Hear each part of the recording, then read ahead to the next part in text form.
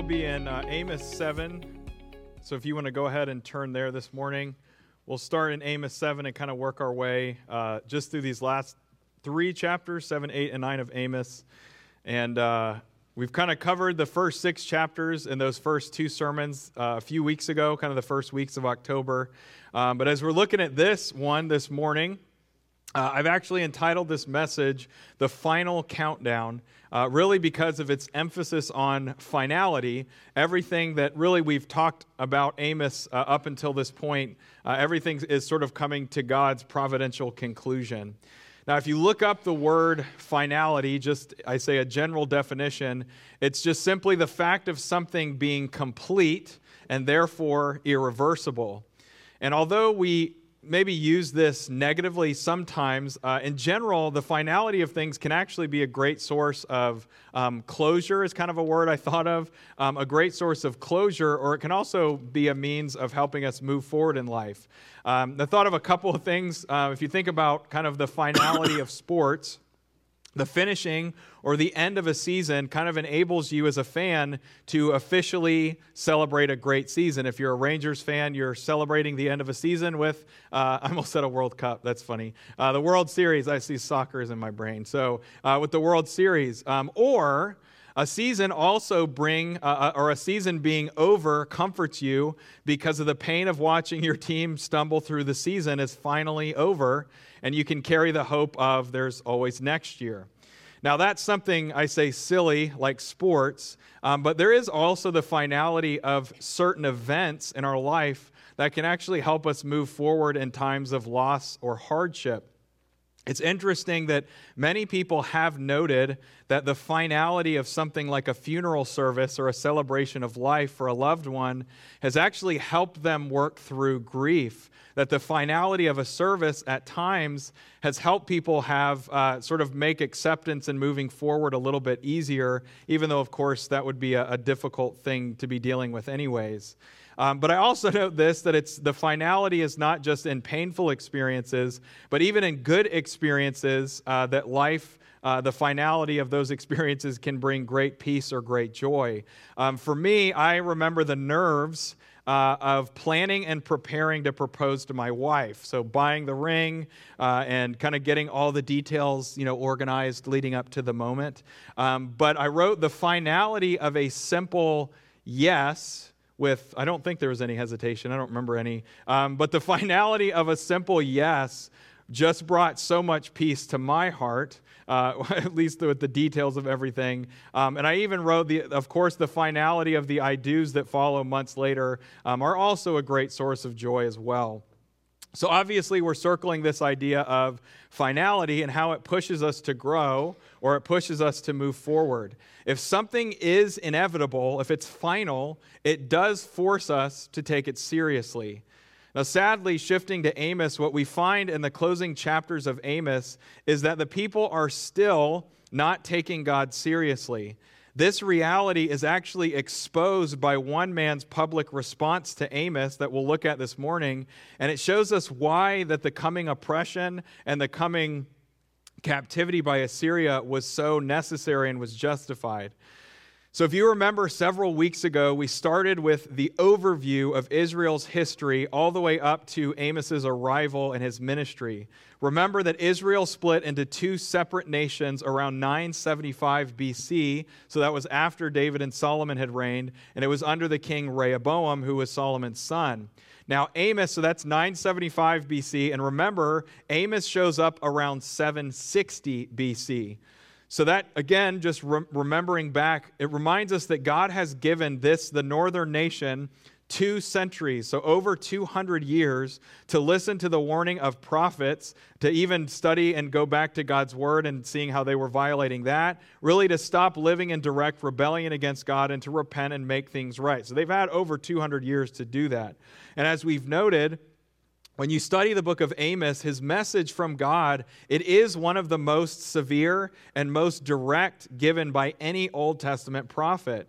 And as we've seen in chapters 1 through 6 of Amos, his message is actually geared towards exposing the rotten fruit of people's lives and digging into the deeper-seated roots of a casual attitude towards God and a casual attitude towards his word. But what's interesting, again, ultimately his goal and desire was to help these people see their true need of God and to cast off this casual attitude and to actually grow past the syncretism of self-worship and sort of that shallow obedience.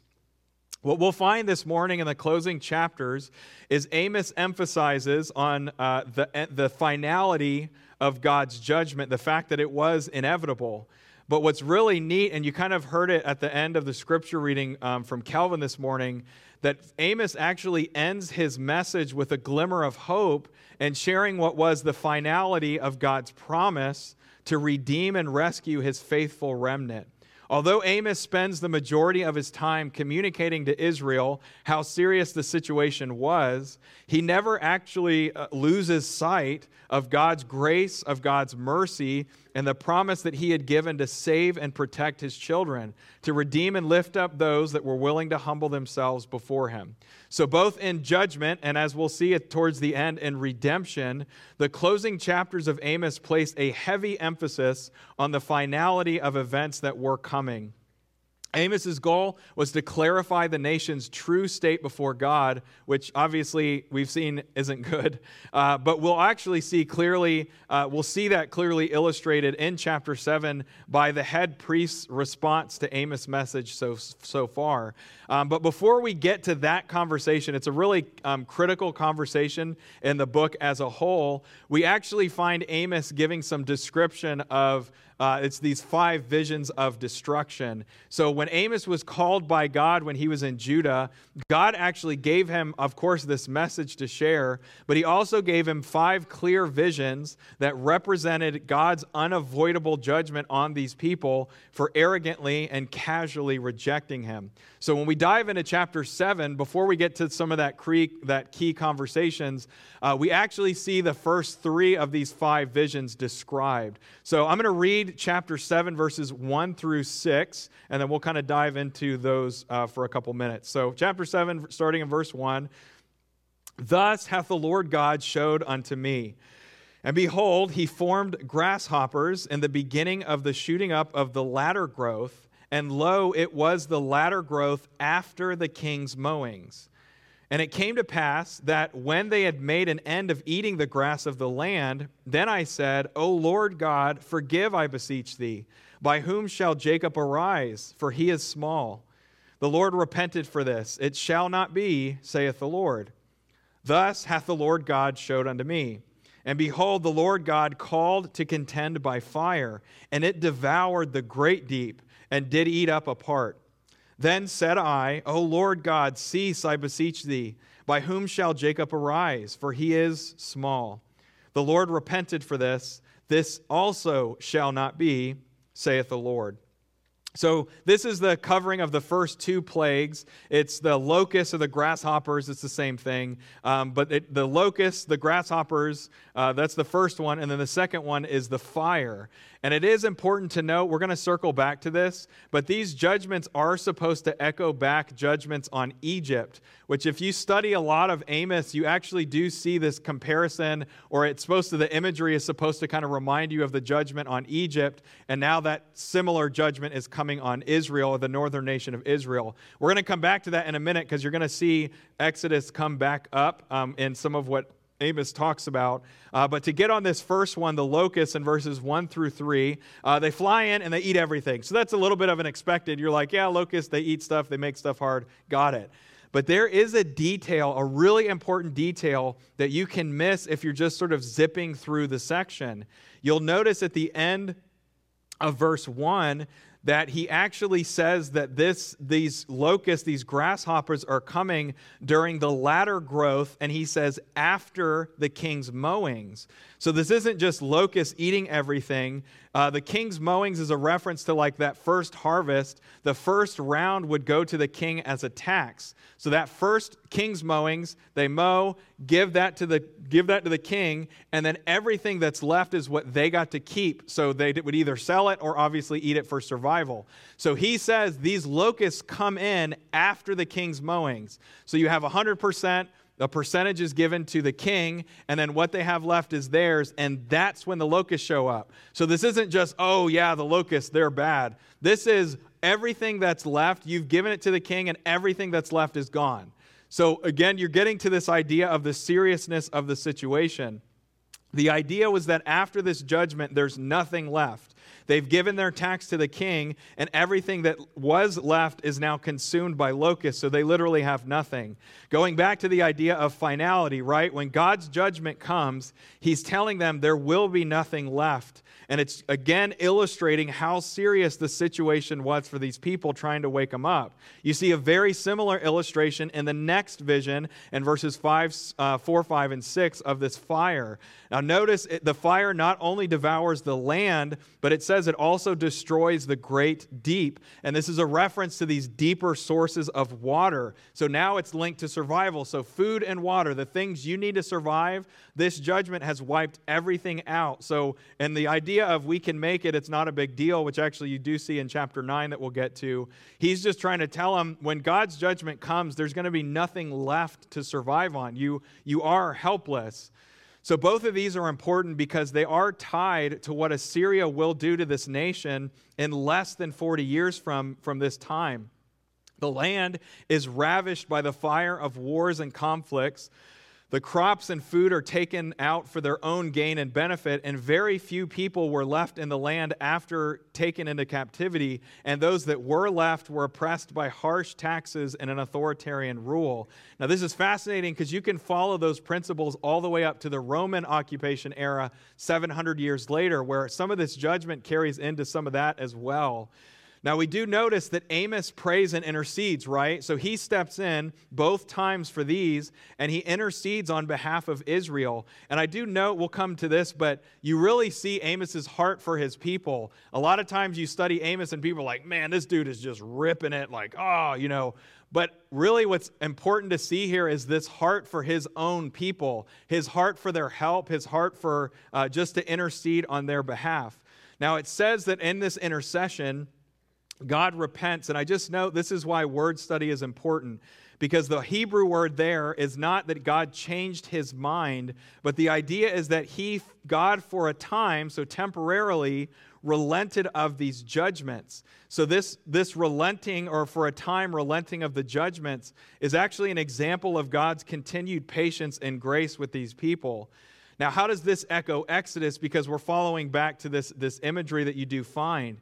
Remember in Exodus 32 that the people are the golden calf, they're worshiping the golden calf, and God comes down and he's like, I'm going to wipe out this generation. It's over, and we're going to start over with you, Moses, basically, and we're going to move forward. I'm going to wipe out this generation. And of course, Moses intercedes, and God decides there's this sort of relenting of the judgment for a time. Now, there's two important connecting points, because one, remember in Exodus 32, it's the golden calf.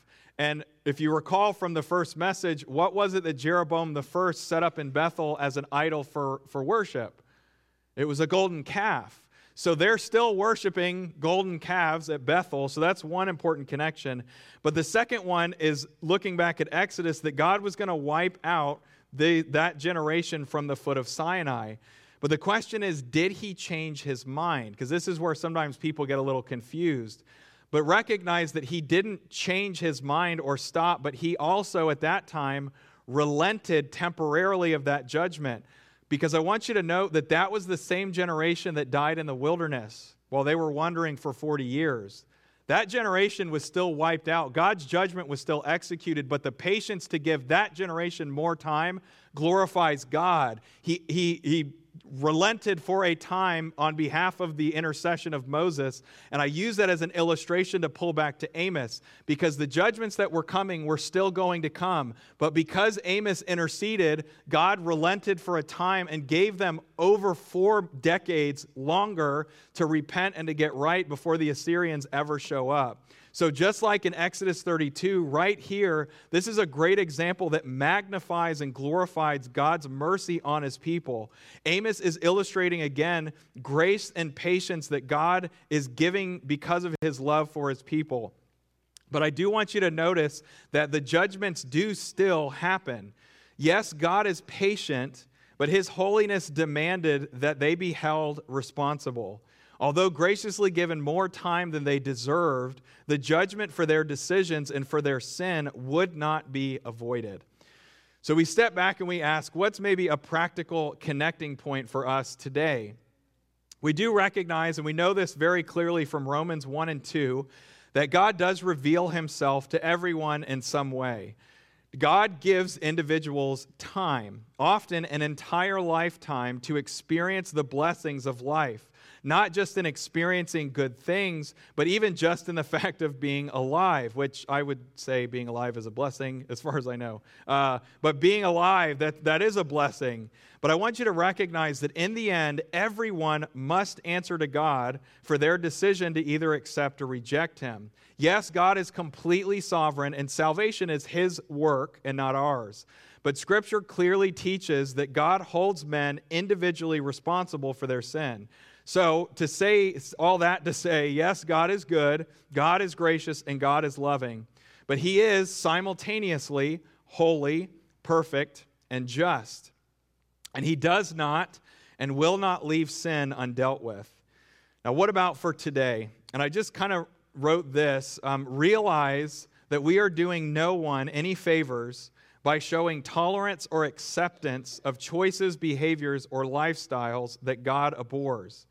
Be willing to call sin what it is, but do it with a heart or a love for the people that you're trying to reach, caring about their eternal destination more than a temporal relationship or connection. And we tie this well into Amos, right? You see Amos's love for his people. It is seen in this prayer. It's seen in his intercession for them.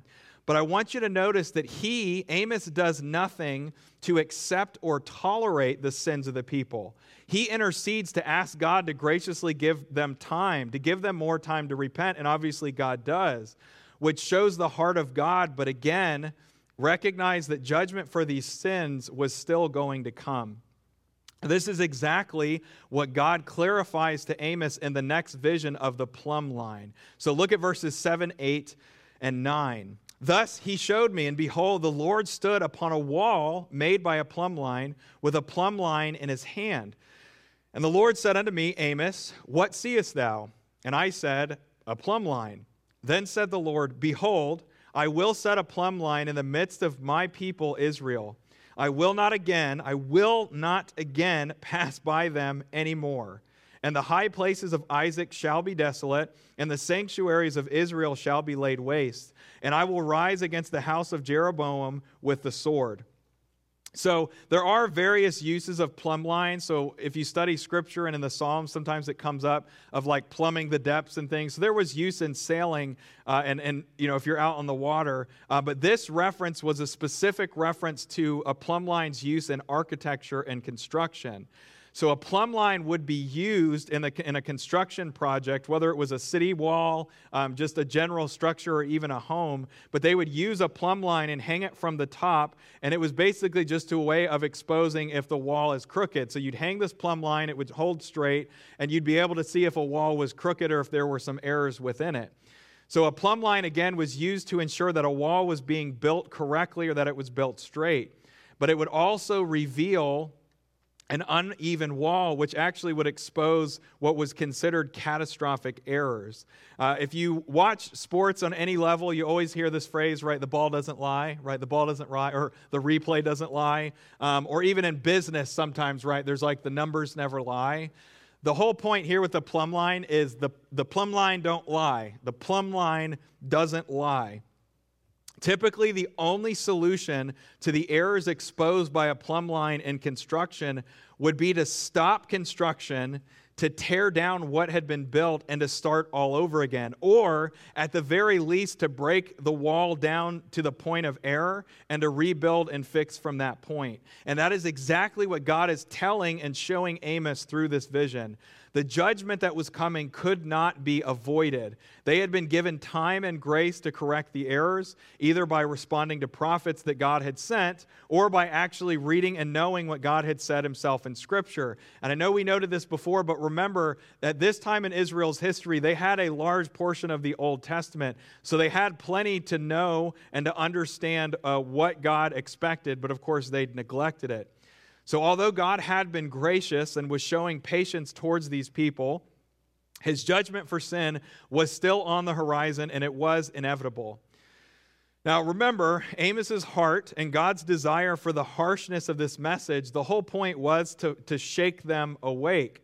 They needed to know how serious the situation was, and the end goal was ultimately for them to repent, to humble themselves before God, and to experience his salvation. And we've seen that a few times up until this point in different chapters, but you do actually see it very clearly at the end of 9. Although temporal deliverance was out of the question, the eternal deliverance from sin and condemnation was available to those who were willing to humble themselves under the mighty hand of God, and he would lift them up.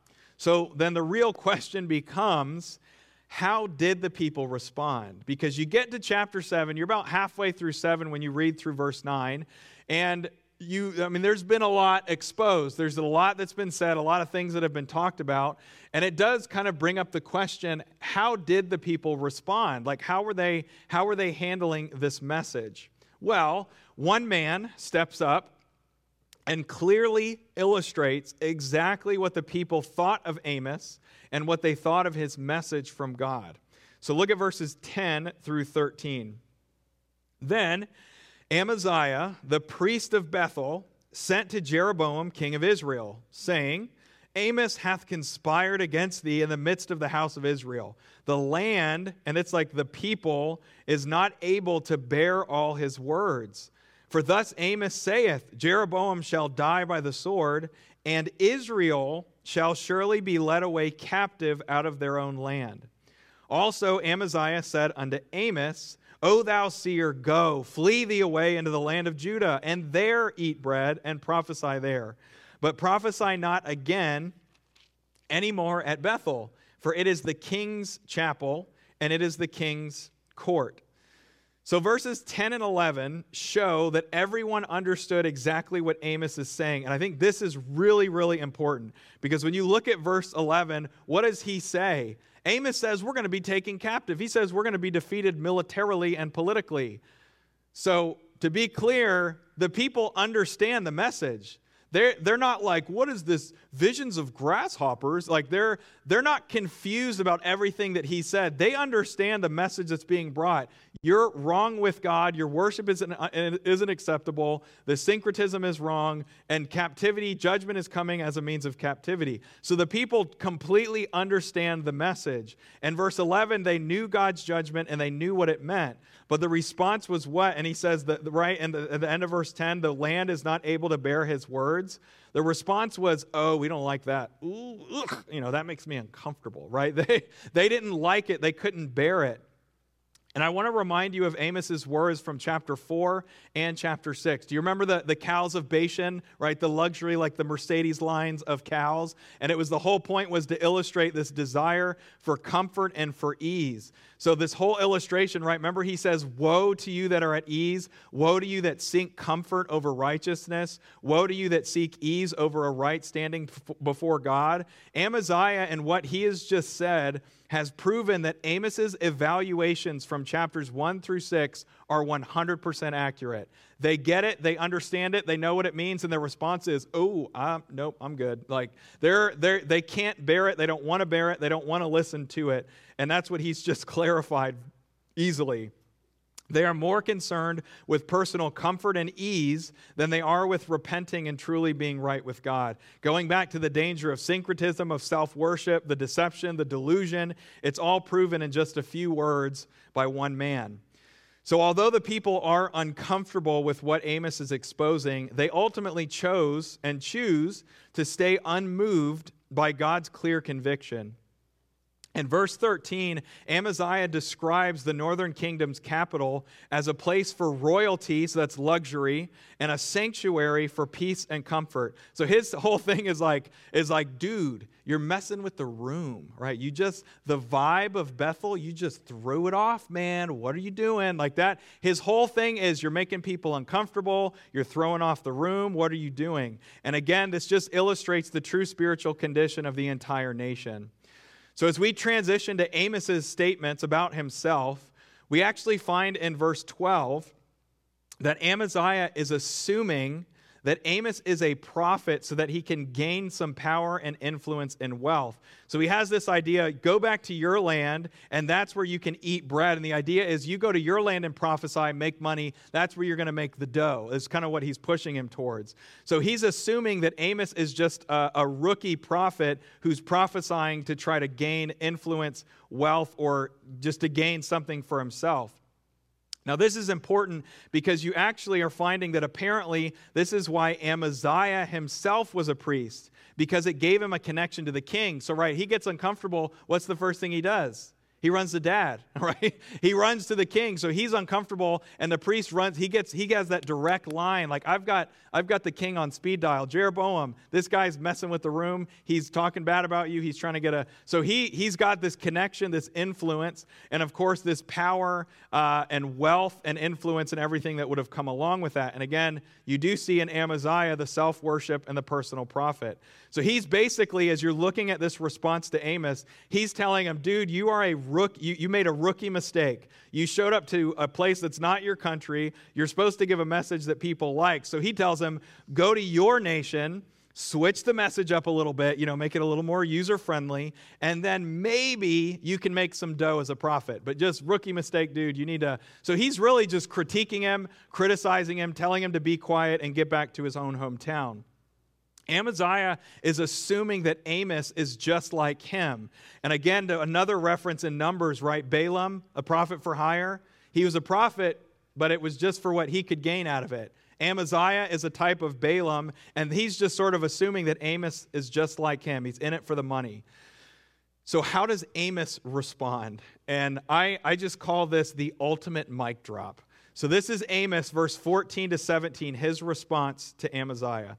Then answered Amos and said to Amaziah, I was no prophet, neither was I a prophet's son, but I was a herdman and a gatherer of sycamore fruit. I'm a shepherd and a farmer.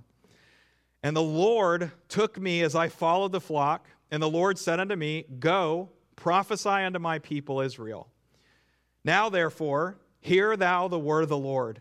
Thou sayest, prophesy not against Israel, and drop not thy word against the house of Isaac. Therefore, thus saith the Lord, Thy wife shall be an harlot in the city, and thy sons and thy daughters shall fall by the sword, and thy land shall be divided by line, and thou shalt die in a polluted land, and Israel shall surely go into captivity forth of his land. Amos completely decimates Amaziah in just a few sentences, but I want you to recognize his goal was not just to expose, but he was trying to drive Amaziah and those listening to realize how serious the situation really was, something that they are clearly missing. Amos displays an incredible amount of boldness here in the face of an ignorant and hostile crowd. But there's some great encouraging realities within his obedience, within his faithfulness, and within his attitude and this humility. Amos's boldness was not a personality trait, but it was the fruit of his confidence in the God who had called him to this work. He had nothing to rely on but the God that called him to this task. And he notes, I'm a farmer and I'm a shepherd. I was farming and shepherding like I have always done, and I don't have training as a prophet. I've never served as a prophet. I'm not even related to prophets. I'm a farmer, man. But God called me to share this message. And by the way, here's the message. He doesn't even glorify himself, but he steps back, and what does he say? Thus saith the Lord. He doesn't rely on anything about himself, not his personality, not his giftedness, not his talents, not anything. But the fruit of this confidence in God was that he was able to be bold, to be faithful, and to do it with humility and confidence. We often want to believe that nothing can or will shake our confidence. But it's weird, and I don't know if you found this, how sometimes the strangest of things, or even the most random conversations or experiences, can bring you to your knees. They can cause you to question or wonder about what you're doing, why you're doing it, or even how you're doing it. But I want to challenge you, and myself as well, use those moments and experiences to reset and to remind yourself of the God that you serve and the power and purpose of His sovereignty to have placed you exactly where you are right now. What you find in Amos is that he was not shaken by the attitude of his hearers because ultimately he wasn't there for them. He was seeking to be faithful to the call that God had placed on his life, and in fulfilling that call with boldness and humility, he found great peace and confidence to do what God had enabled him to do in the first place.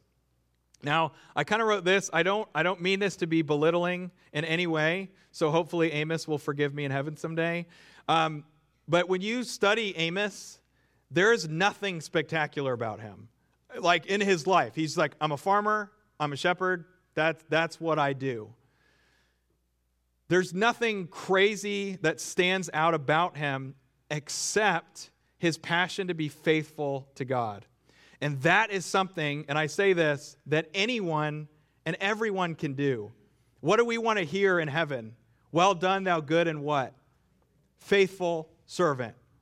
Anybody can be faithful. You don't have to have the personality. You don't have to have, and again, this doesn't mean we don't seek to grow, to change, to improve. We all need to grow. We all need to mature. We all need to look at what we're doing, improve and grow to make sure that our lives honor and please God. But this baseline idea of faithfulness, anyone can be faithful.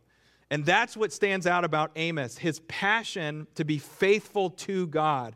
And that is something that anyone and everyone who is willing to humble themselves before God is capable of, because only God can enable this kind of unshakable faithfulness in his children. When you look at 16 and 17, it was, again, you look at 16, you're like, wow, that was pretty harsh on your kids, pretty harsh about your wife. But the whole point was to illustrate captivity. You're not going to have anything that's yours. Everything's going to be taken away. And again, illustrating the seriousness of the events that were coming. The message that Amos gives, he's not attacking or like cursing Amaziah. Amos was making sure that they all knew what was coming and that it was going to impact everyone. You think of the words of Christ, right? What does it matter if you should gain the world but lose your soul? Amaziah had just exposed his heart, that he valued comfort and ease more than being right with God. Similar, right, to the rich young ruler talking with Jesus. He's confronted with this condemning reality, but seemingly has the same response. He walks away, choosing to keep his stuff and his comfort instead of repenting before a holy and gracious God. Now, this brings us to the final two visions of destruction of the 5 that Amos gives in chapters 8 and 9. We're actually just going to hit a few highlight verses from 8 and 9 because ultimately their purpose is to further illustrate the same message as the plumb line vision concluded, that God's judgment is inevitable. So if you read 8, the vision that comes of the summer fruit, the point is it's like a re-illustration of the plumb line, and then as you get into chapter 9, the 5th vision, it's the same point. The plumb line, God's judgment is serious and it's inevitable. So we're just going to hit a few highlight verses. But I do want to note, so that you're kind of looking for it as we're going into this, what we find in Amos's message as he's closing out, that he actually concludes with an eternal hope of redemption and restoration, even though temporally in this life, the consequences for their sin were unavoidable. So Amos uses the temporal consequences of sin now to help illustrate the reality of an eternal consequence for sin. But that reality is shared by closing his message out, with a hope with a message of hope for eternity, with what is one of the most concise, and I just wrote, and one of the coolest references to Jesus and the restoration that only he can provide for his people. So look at chapter 8, verses 1 and 2, and then we're going to look at 11 and 12 as well. So chapter 8, starting in verse 1, "Thus hath the Lord God showed unto me, and behold, a basket of summer fruit. And he said, Amos, what seest thou? And I said, a basket of summer fruit. Then said the Lord unto me, the end is come upon my people of Israel. I will not again pass by them any more." Then look at verse 11. "Behold, the days come, saith the Lord God, that I will send a famine in the land, not a famine of bread, nor a thirst for water, but of hearing the words of the Lord. And they shall wander from sea to sea, and from north even to the east. They shall run to and fro to seek the word of the Lord, and shall not find it." So if you read, I say, the rest of chapter 8, what you'll find is a summary of what he had already said in chapters 2 through 6. So if you read 8, 1 through 14, you're going to see a lot of the same themes repeated that he brought up in the first 6 chapters. So he talks about their poor treatment of others and how it exposed their true heart. He talks about their pursuit of self-worship. He talks about the syncretism of pretending to worship God, and it wasn't acceptable. And again, when you're looking at all of this repeating, it's coming back to the image of the summer fruit. Now again, summer fruit, basic idea is you are ripe for judgment. But again, little detail that makes it a little bit heavier. Summer fruit was, so if you look at Israel's, our agricultural calendar, it goes, or went, at least in this time, from September to August. So when he says summer fruit, he's referencing that last harvest towards like the end of July and August. It's the end of the calendar, the last harvest, the summer fruit. So what's it going back to? Finality. You're at the end of your agricultural calendar. You have the summer fruit. There is nothing beyond this. It's over. You're ripe for judgment, and nothing is coming after. So again, you see that finality adding just a little bit of a weight to what he's talking about. So God's judgment is concrete, and it was imminent. There's no time left. And this was Amos's way of telling these people, repent, right? Today is the day of salvation. Respond to God in humility while you still can. The final vision in verse 9 is a little bit, we say, more intense of anything given so far. And the vision is actually of God literally stepping down into Israel and just destroying it completely. So look at verses 1 through 4 of chapter 9. This is the 5th vision. "I saw the Lord standing upon the altar, and he said, Smite the lintel of the door that the posts may shake, and cut them in the head, all of them. And I will slay the last of them with the sword. He that fleeth of them shall not flee away, and he that escapeth of them shall not be delivered. Though they dig into hell, thence shall mine hand take them. Though they climb up to heaven, thence will I bring them down. And though they hide themselves in the top of Carmel, I will search and take them out thence. And though they be hid from my sight in the bottom of the sea, thence will I command the serpent, and he shall bite them."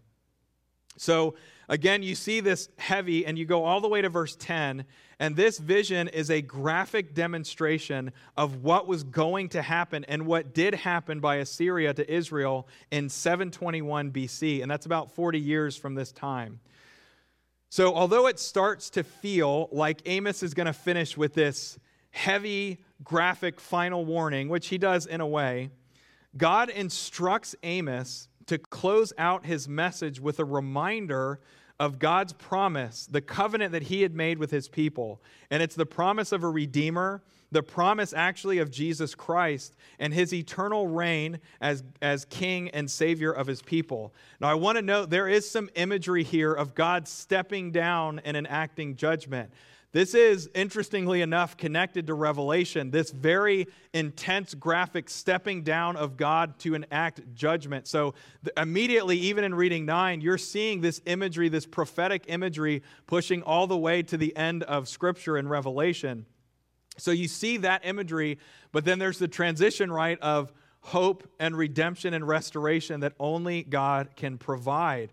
So seeing the hope of eternal restoration in chapters 8 and 9, Amos at the end of 9, or it's some of what Kelvin read, so 8, 9, and 10, you see this sort of passive reference to the preservation of God's faithful remnant that you do see pop up throughout the Old Testament. So he uses this sort of passive reference to God's faithful remnant, and then he goes into this incredible, full-blown prophetic statements regarding Jesus, regarding his eternal redemptive work, and his eternal reign as God and Creator. So look at verses 11 through 15, and this is how he finishes his message to this nation. In that day, so after this destruction, and that day will I raise up the tabernacle of David that has fallen, and close up the breaches thereof, and I will raise up his ruins. And I will build it as in the days of old, that they may possess the remnant of Edom and of all the heathen which are called by my name, saith the Lord that doeth this. Verse 13, behold, the days come, saith the Lord, that the plowman shall overtake the reaper, the treader of grapes overtake him that soweth seed. The mountains shall drop sweet wine, and all the hills shall melt. And I will bring again the captivity of my people Israel, and they shall build the waste cities and inhabit them. And they shall plant vineyards and drink the wine thereof. They shall also make gardens and eat the fruit of them. And I will plant them upon their land, and they shall no more be pulled out of their land, which I have given them, saith the Lord thy God. And that's the end of his message. Now, it's really cool, as you look at verses 11 and 12, he references the resurrection of Jesus Christ, right? The bringing up of the ruins. And so you see, and then the connection point to his redemptive work, this raising up, he says, would benefit everyone, not just Israel. And this is important because people have looked at this and like, what does it mean? What does it not mean? But the absolute confirmation that he's talking about the redemption of Jesus Christ being available for everyone, Jews and Gentiles, is confirmed in Acts 15. Now, you don't have to turn there, but you remember Acts 15 is the Jerusalem Council, right? And they're talking about this conflict that was going on between Jews and Gentiles. Should we convert them? Should we not? And James, at the end of the council, steps up, and what does he say? He quotes this passage from Amos and says the gospel, remember what Amos said? The gospel is going to be for everybody. God's work is going to be for everybody, Jews and Gentiles. So it's really cool to see how James quotes Amos at the conclusion of that council to make the point that basically the gospel of Jesus Christ, salvation is for all people that are willing to humble and submit themselves to him, not just the Jews, it's Jews and Gentiles.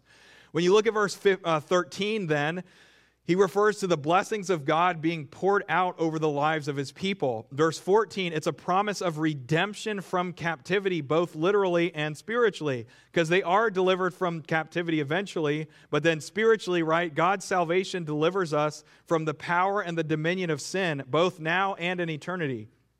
Figuratively, the land that was not ours because of the condemnation of sin, he says now through God's restoration is a place of blessing and provision and beyond anything that we can comprehend. When he talks about the treader of grapes overtakes the sower, the plowman overtakes the reaper, the idea is that the harvest is so full and so bountiful that this guy is coming to the end of his harvest and the next guy's trying to come in and he's like, dude, it's my turn. He's like, I know, I'm still harvesting. Like there's so much food that the architectural or the agricultural calendar is just, it becomes gone because everything's just, there's just so much. So this overflowing blessing that you see in verse 14. But again, how do we know that this is a reference to eternity and not just now?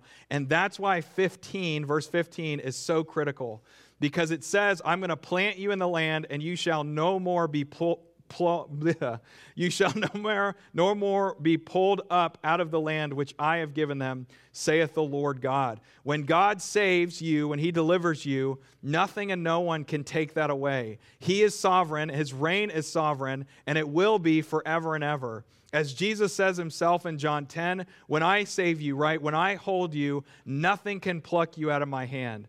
God saves and God secures us for all eternity. These statements are not about temporal things, and I think that's important. And we do recognize, of course, that serving God now is certainly a blessing. But the focal point of this closing reminder is that God loved these people and he wanted them to experience his eternal blessings through the promise that he'd made of an eternal restoration and redemption. It was a reminder of the promise that God made to David, that his kingship would never end, not because of David, but because Christ, in David's lineage, will rule and reign forever. This ties all the way into the future millennial reign on earth and his eternal reign in the new heaven and new earth that are referenced at the end of Revelation as well. So again, just showing some of those prophetic connections.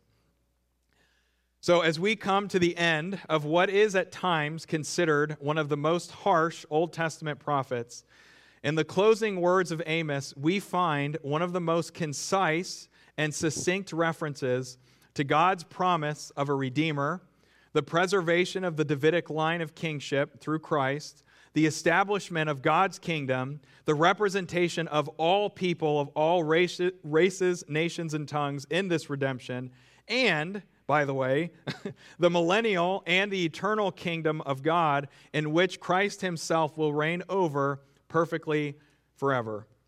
And as we finish this up, the final verses of Amos bring us to one final thought. Where do you stand with God eternally? Are you ignoring his warnings of judgment and conviction because you want to stay comfortable? Or are you willing to trust his promises, to obey him faithfully, and to repent humbly before his throne? And I just say this, if you are hearing this, know that God is graciously giving you time. But Amos also reminds us all to not waste that time, but rather to use it to be faithful to God, the God that has called us into his family and called us to faithfully, like Amos, proclaim his message of redemption to a lost, dying, and ignorant world. And so in closing with Amos, I just want to challenge all of us to seek to take that calling more seriously, but to add to that, take it more seriously while there is still time to do so.